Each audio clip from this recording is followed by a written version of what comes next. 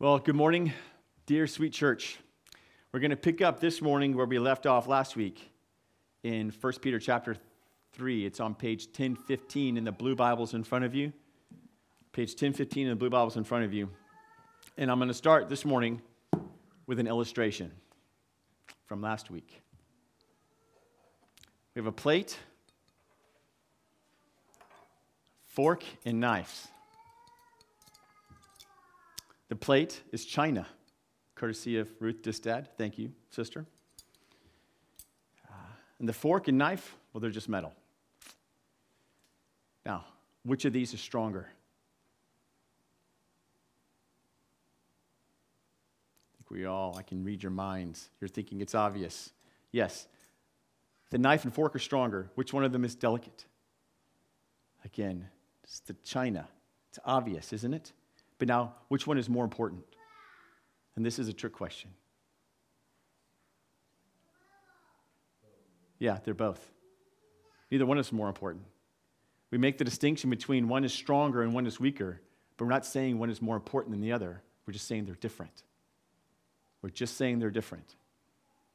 None of them are more important. They're just different. They're designed differently for different ends. The distinction is not a matter of value. It's a matter of purpose. One is clearly stronger than the other.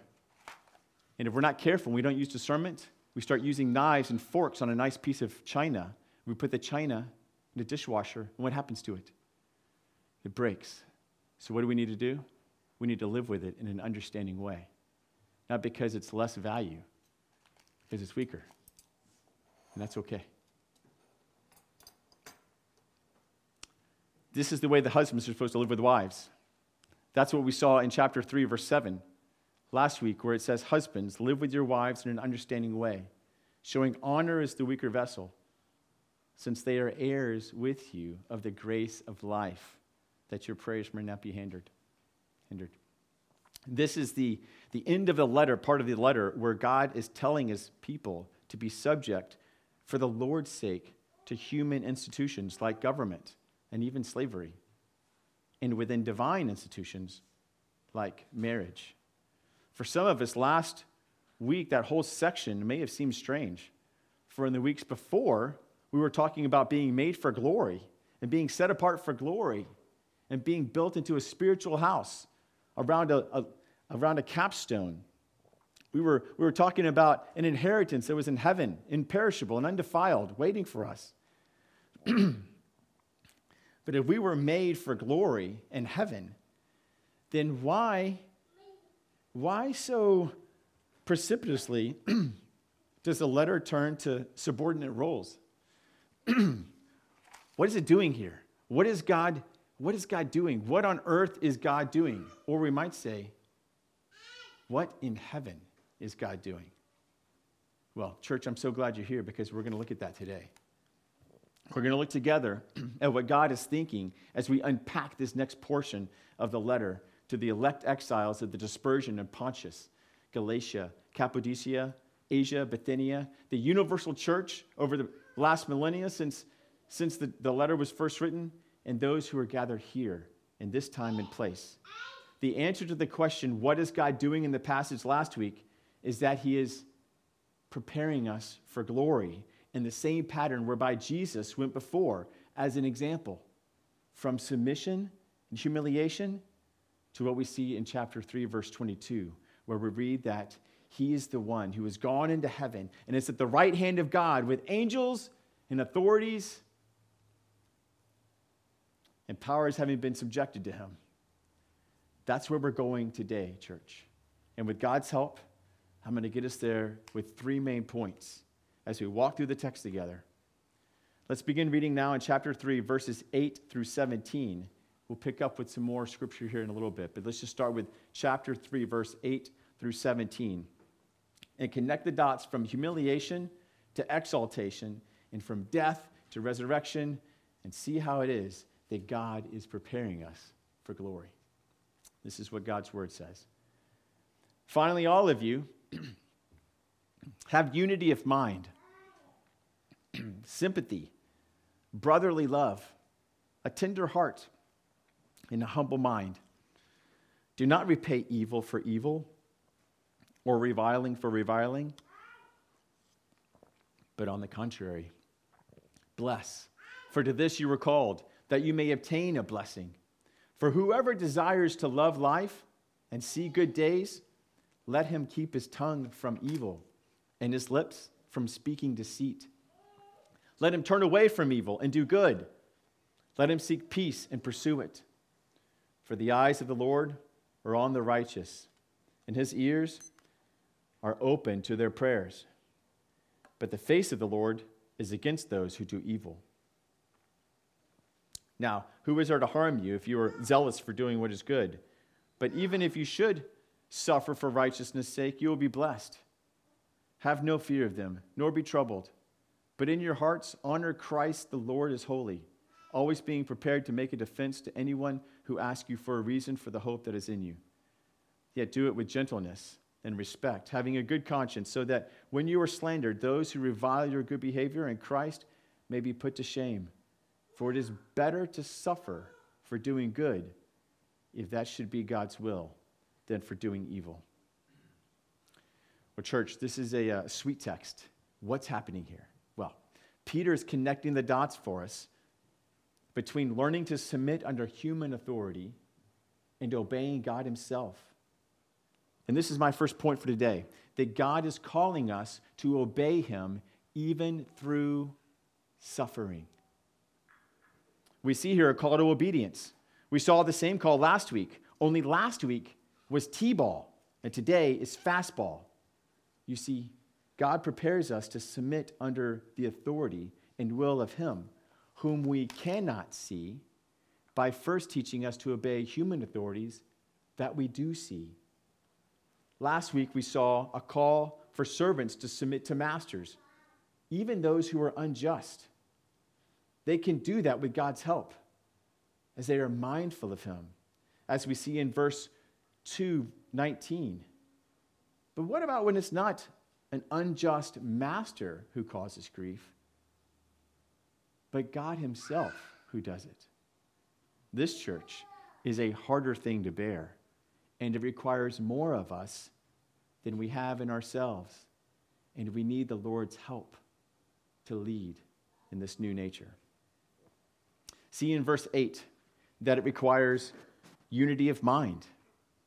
What God requires of us in suffering is a connectedness that makes us considerate of one another, recognizing the body as each member suffers, thinking beyond ourself with a mind that considers others with whom we are connected and to whom we are obligated to show care. Unity here is not an aim at conformity in trials, but a common interest in perseverance through trial to a common end, heaven. You see, as each of us thinks more like Jesus, then we also supernaturally begin to think in complementary ways with one another, ways that reflect the Trinitarian nature of God, and thus have unity of mind amongst ourselves. Along with unity of mind, we're called to obey God through sympathy and brotherly love towards one another, because suffering is intended to prove the supernatural work of God in us, much of it which can only be known in the context of community. Remember that we're being built into a spiritual house around a cornerstone, Jesus. We are living stones, gems, sparkling in a dark world, not because of gold or jewelry or anything on the outside of us, but because of the way we live and accommodate one another from a common living hope. Now, add to these a call to a tender heart and a humble mind, which reflect the new creation we are in Christ. Tenderness and humility are soft. We may be living stones, but we don't have hearts of stone.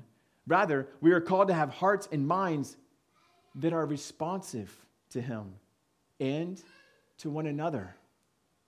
God is calling his people to grow softer towards him and one another in times of trial. Not harder, but more tender. Not prouder, but humble. with a sense of unity. Let me give you 3 applications from this series of commands so far.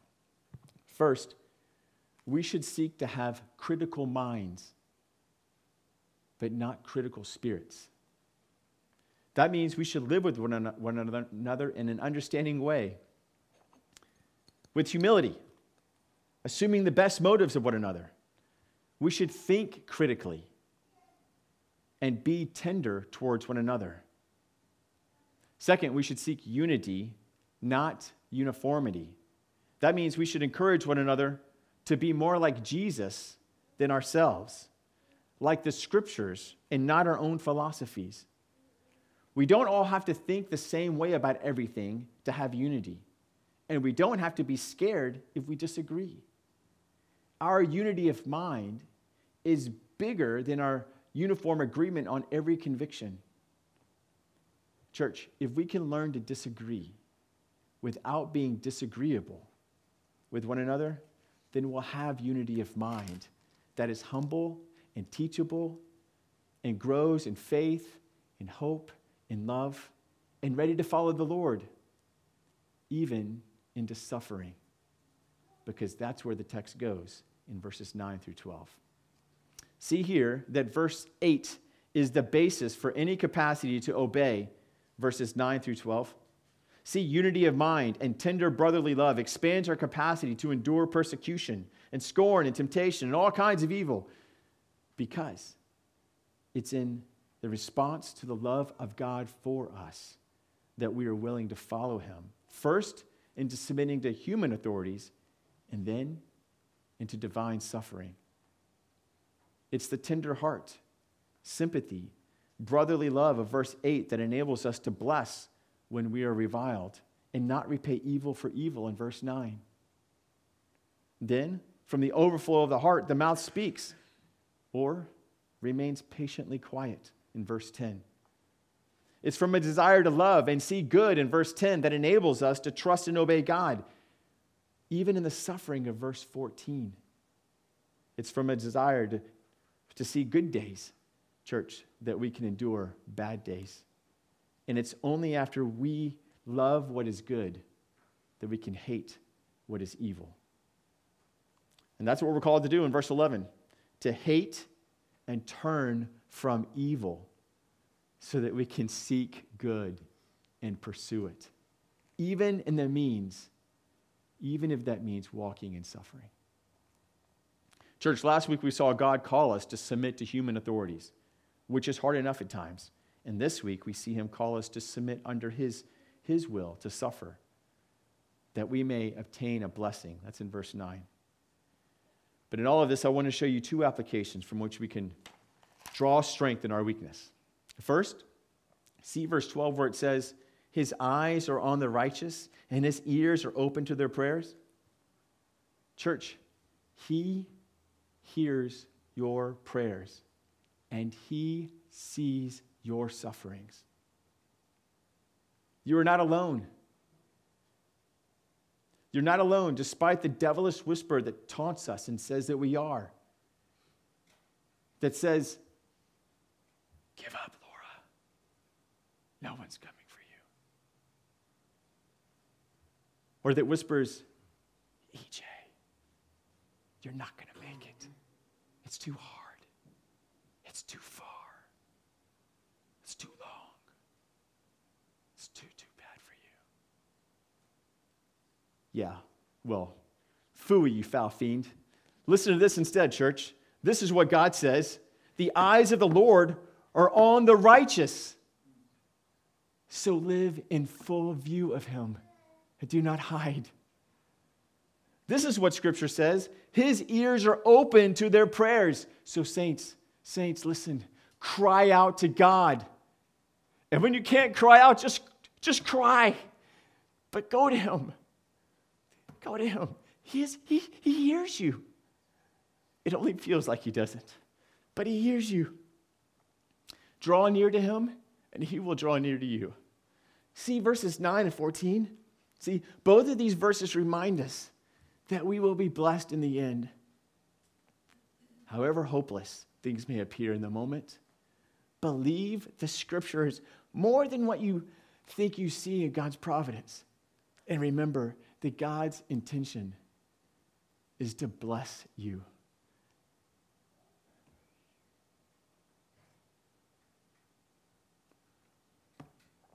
His intention is to bless you and not to harm you. So don't give up. He doesn't want to destroy you. Don't destroy yourselves, and don't give up. And don't be controlled by fear or be troubled by those who would seek to scare and terrify us, like we see in verse 14. No, remember Sarah from chapter 3, verse 6, who did not fear anything that was frightening? Why is that? Because she hoped in God in verse 3-5. Instead of living in fear of what men may do, live in fear of who God is and promises to do for us. And in faith, speak what is good about him. Speak to yourselves. Speak to one another. Speak to those who persecute you.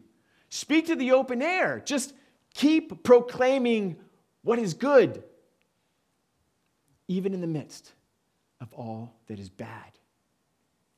For if wives were called earlier to submit to their husbands and win them over without a word, just by the gentle and quiet spirits, then how much more shall we do if we, with words and gentle and quiet spirits, transform the world around us by faith?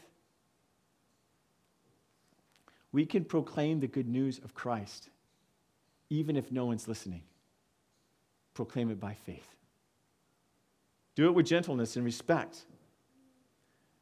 We should live lives that proclaim the fruit of the gospel, and with truthful and faithful words speak of the God who overcomes evil, who overcomes death, and overcomes the penalty of sin for his people. Then we'll experience a taste of the blessing God speaks of in verse 9 that produces a good conscience that we see in verse 16. If we can keep proclaiming the good news of what God has planned for those he loves to the uttermost, and if we can preach to one another about all that we saw in chapter 1, about heaven and glory and an inheritance that is kept in heaven for us, then we'll be able to submit under more than just human institutions and masters like we saw last week. We'll be able to submit under the suffering from the Lord. So the application here is that when you are reviled for righteousness, then be clear-minded and see it as from the Lord, and humbly seek to submit under it, like a wife to her husband, or a slave to his master, or a citizen to his king. Submit to the Lord and don't resist him. Don't revile. Don't grumble. But draw near to the God who gives and takes away, who prunes us that we might bear fruit, and whose will it is that we would learn to entrust ourselves to him, even when we suffer by his hand. That's point one. That God calls us to submit to his will through suffering. But what does this look like?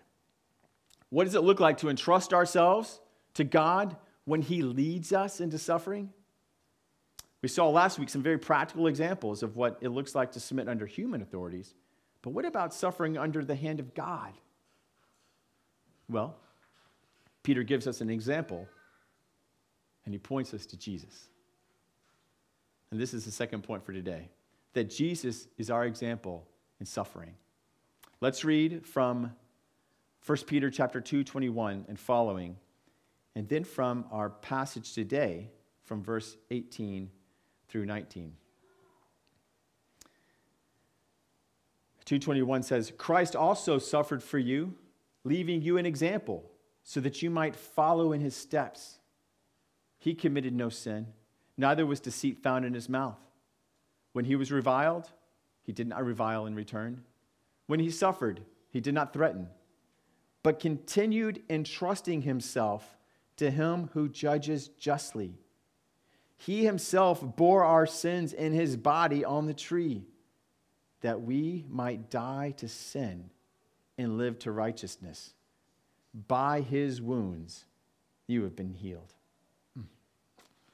And again, from today's passage, it says in verse 18, for Christ also suffered once for sins, the righteous for the unrighteous, that he might bring us to God, being put to death in the flesh, but made alive in the Spirit, in which he went and proclaimed to the spirits in prison. Now, I realize this can be a jarring text for us. But let's try to understand this text in the context of all we've just spent time thinking about.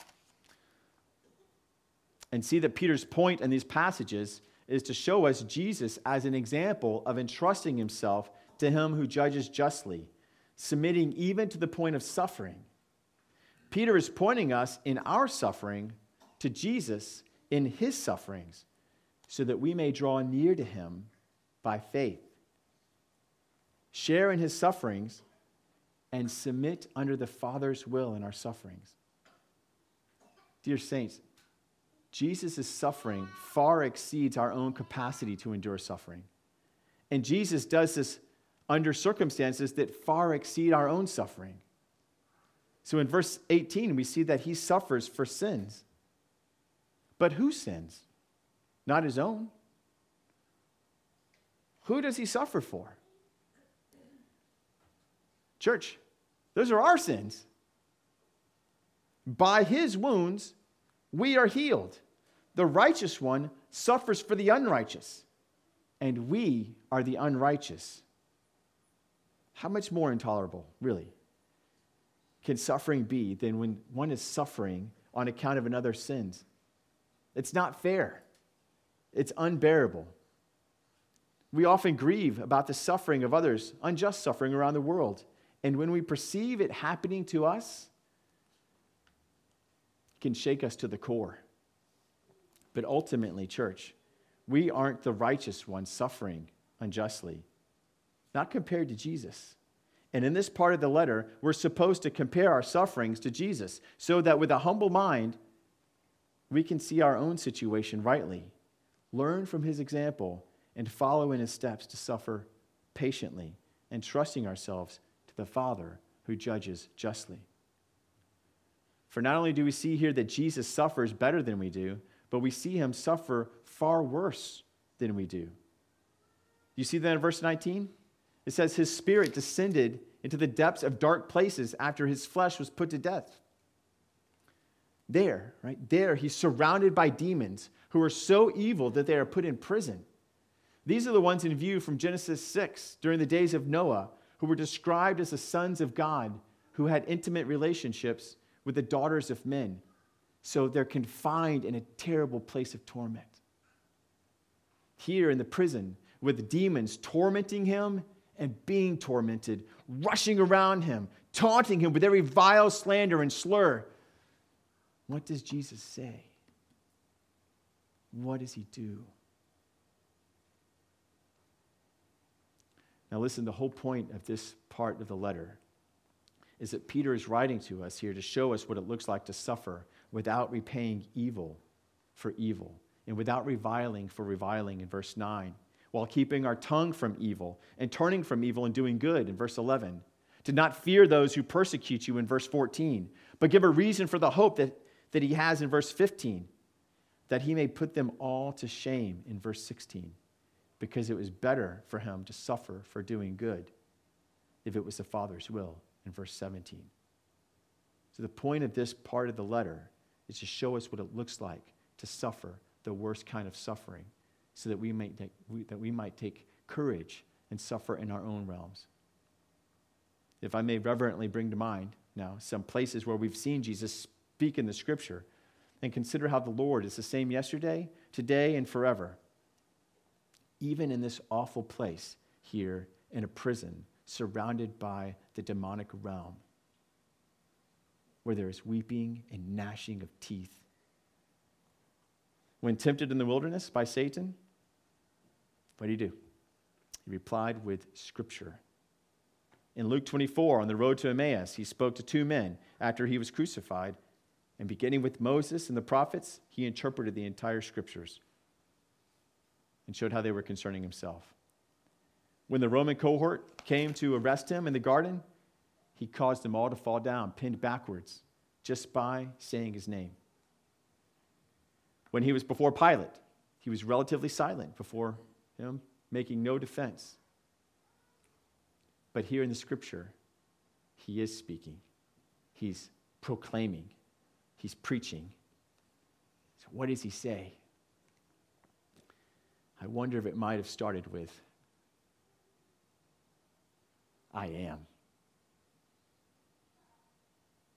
And when he says that, I wonder if not all the demons fall back, pinned to the ground, and there's a moment of silence, and then the Lord speaks. Maybe he said, my name is Yeshua. Yahweh saves. And at the name of Jesus, every knee shall bow in heaven and on earth and under the earth. And every tongue confess that Jesus Christ is Lord, to the glory of God the Father. Demons, it is finished. Tetelestai. What you have intended for evil, my Father has intended for good. And though he slay me, yet will I praise him.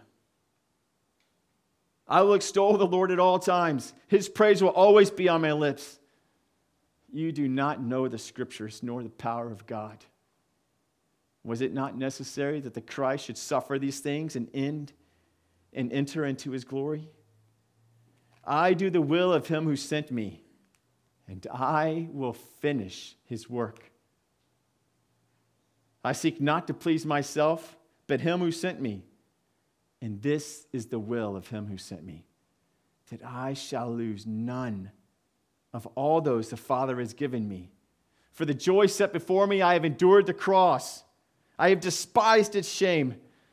The gates of this place will not prevail against my church. My Father has loved them with an everlasting love, and not one of them will be snatched from my hand. By my wounds, they have been healed. I am the Lamb of God who has taken away the sin of the world. The nations are my inheritance. Where I am going, you cannot come, and you cannot have them, because I am my beloved's, and they are mine. I have prayed for them, and now I will go to prepare a place for them. But you will perish in your sins. Your master has bruised my heel, but I have crushed his head. I am the resurrection and the life. I don't know what he said. But whatever he said, he did not revile in return. And he spoke what is true and good. And he would have given a defense. I think that because that's the whole point of why Peter puts this rather interesting thing in this letter. He's showing us that Jesus, surrounded by the demons, tormented by them, he stood entrusting himself to God. Saints, we should follow his example.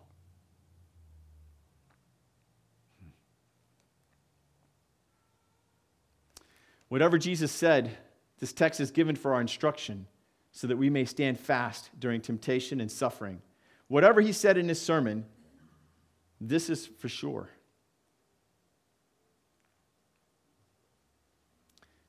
All of us here are with him in the text in verse 18. Verse 18, we're all with Jesus in that verse because we are the unrighteous and he is the righteous. But none of us, church, is with him in verse 19. In that place, he went alone to suffer the penalty for our sins. And if we are in Jesus, then we are saved from the penalty of sin and delivered through the judgment against our sin. Jesus is our example of how to suffer because he is the one who suffered in our place, the worst suffering of all. And this leads us to my final point, which is actually an illustration that Peter gives. in our being saved from the wrath to come by pointing to the wrath that's already come in the days of Noah. The illustration is baptism. Let's finish reading in verse 20. It's another long sentence, so I'm picking up in the middle of it. Verse 20. Because they formerly did not obey when God's patience waited in the days of Noah, while the ark was being prepared, in which a few, that is, 8 persons, were brought safely through water.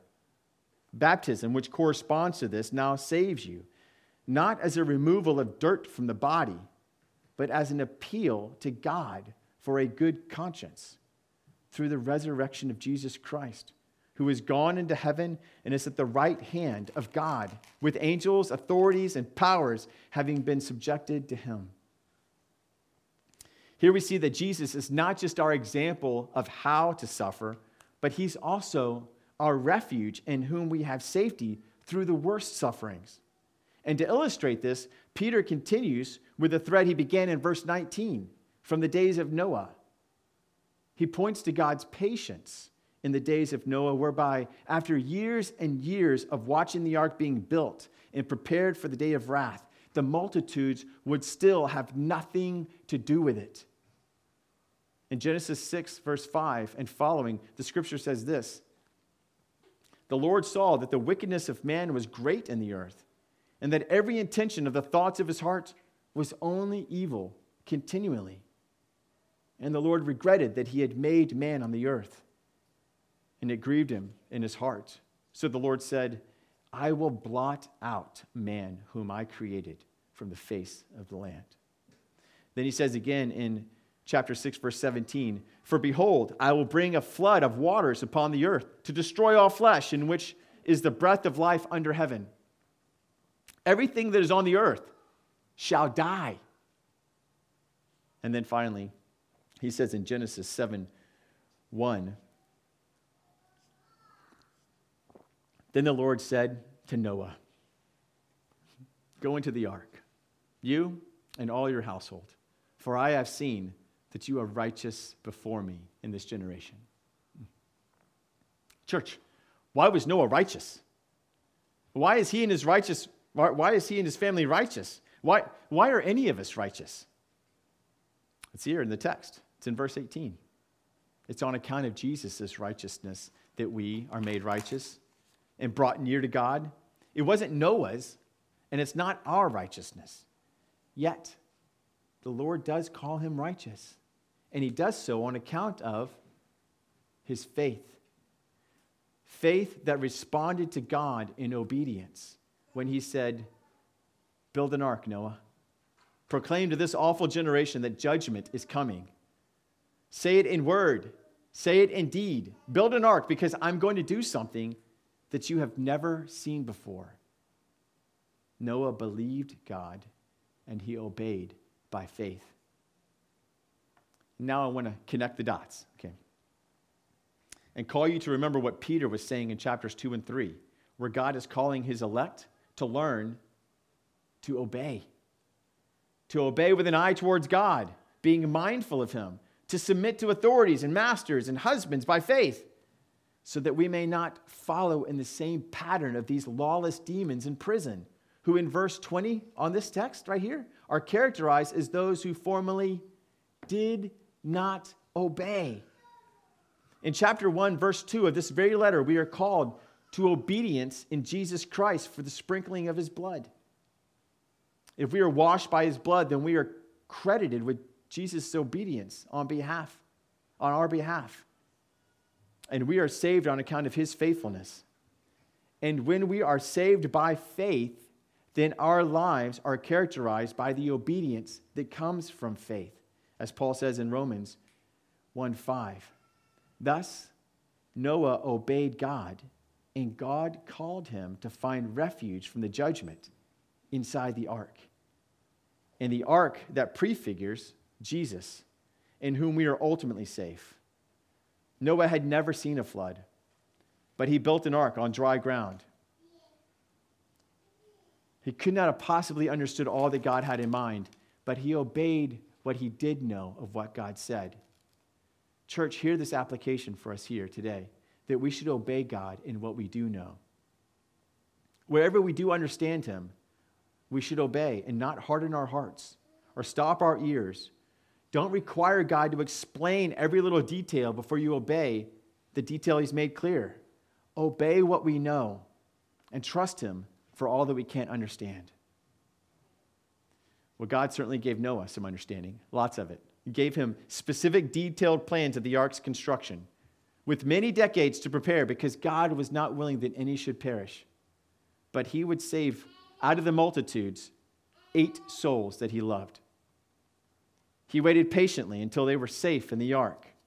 And then he destroyed every man, woman, and child, and everything that had breath in its lungs. Because God is holy, and everything was ruined. This sounds harsh, I know, but remember who we just saw standing before the demons in prison. And remember why he was there. It was on account of sin.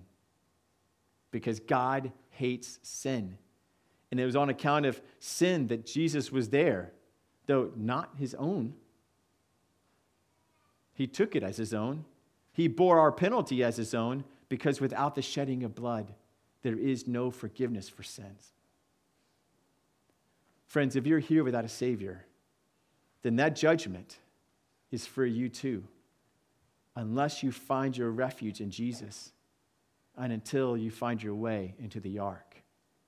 The judgment he took for us will be yours alone to bear. But if we are in Christ, then we are not only saved from wrath, but we are saved for glory. And this peace that transcends all understanding is what Peter is calling us to in suffering. He's been calling us to obey in suffering and trusting ourselves to God who judges justly. And by faith, abide in Jesus. To get into the ark and be saved, as verse 20 says, through the water. Now, the water here pictures suffering. It pictures judgment. It pictures death. It pictures God's wrath. The ark pictures Jesus and salvation from wrath. And when the ark makes it through the waters, its deliverance pictures the resurrection from the dead. Baptism corresponds, the scripture says, to all of this, and is why in verse 21 it says, baptism now saves you. It's because he preserves us through the waters of judgment. See carefully, that is not simply the mechanical act of getting wet. It's not the thing that happens to the skin, because it expressly says that baptism is the appeal of God, the appeal to God for a good conscience, being mindful, even hopeful of God's salvation through his death and burial and resurrection.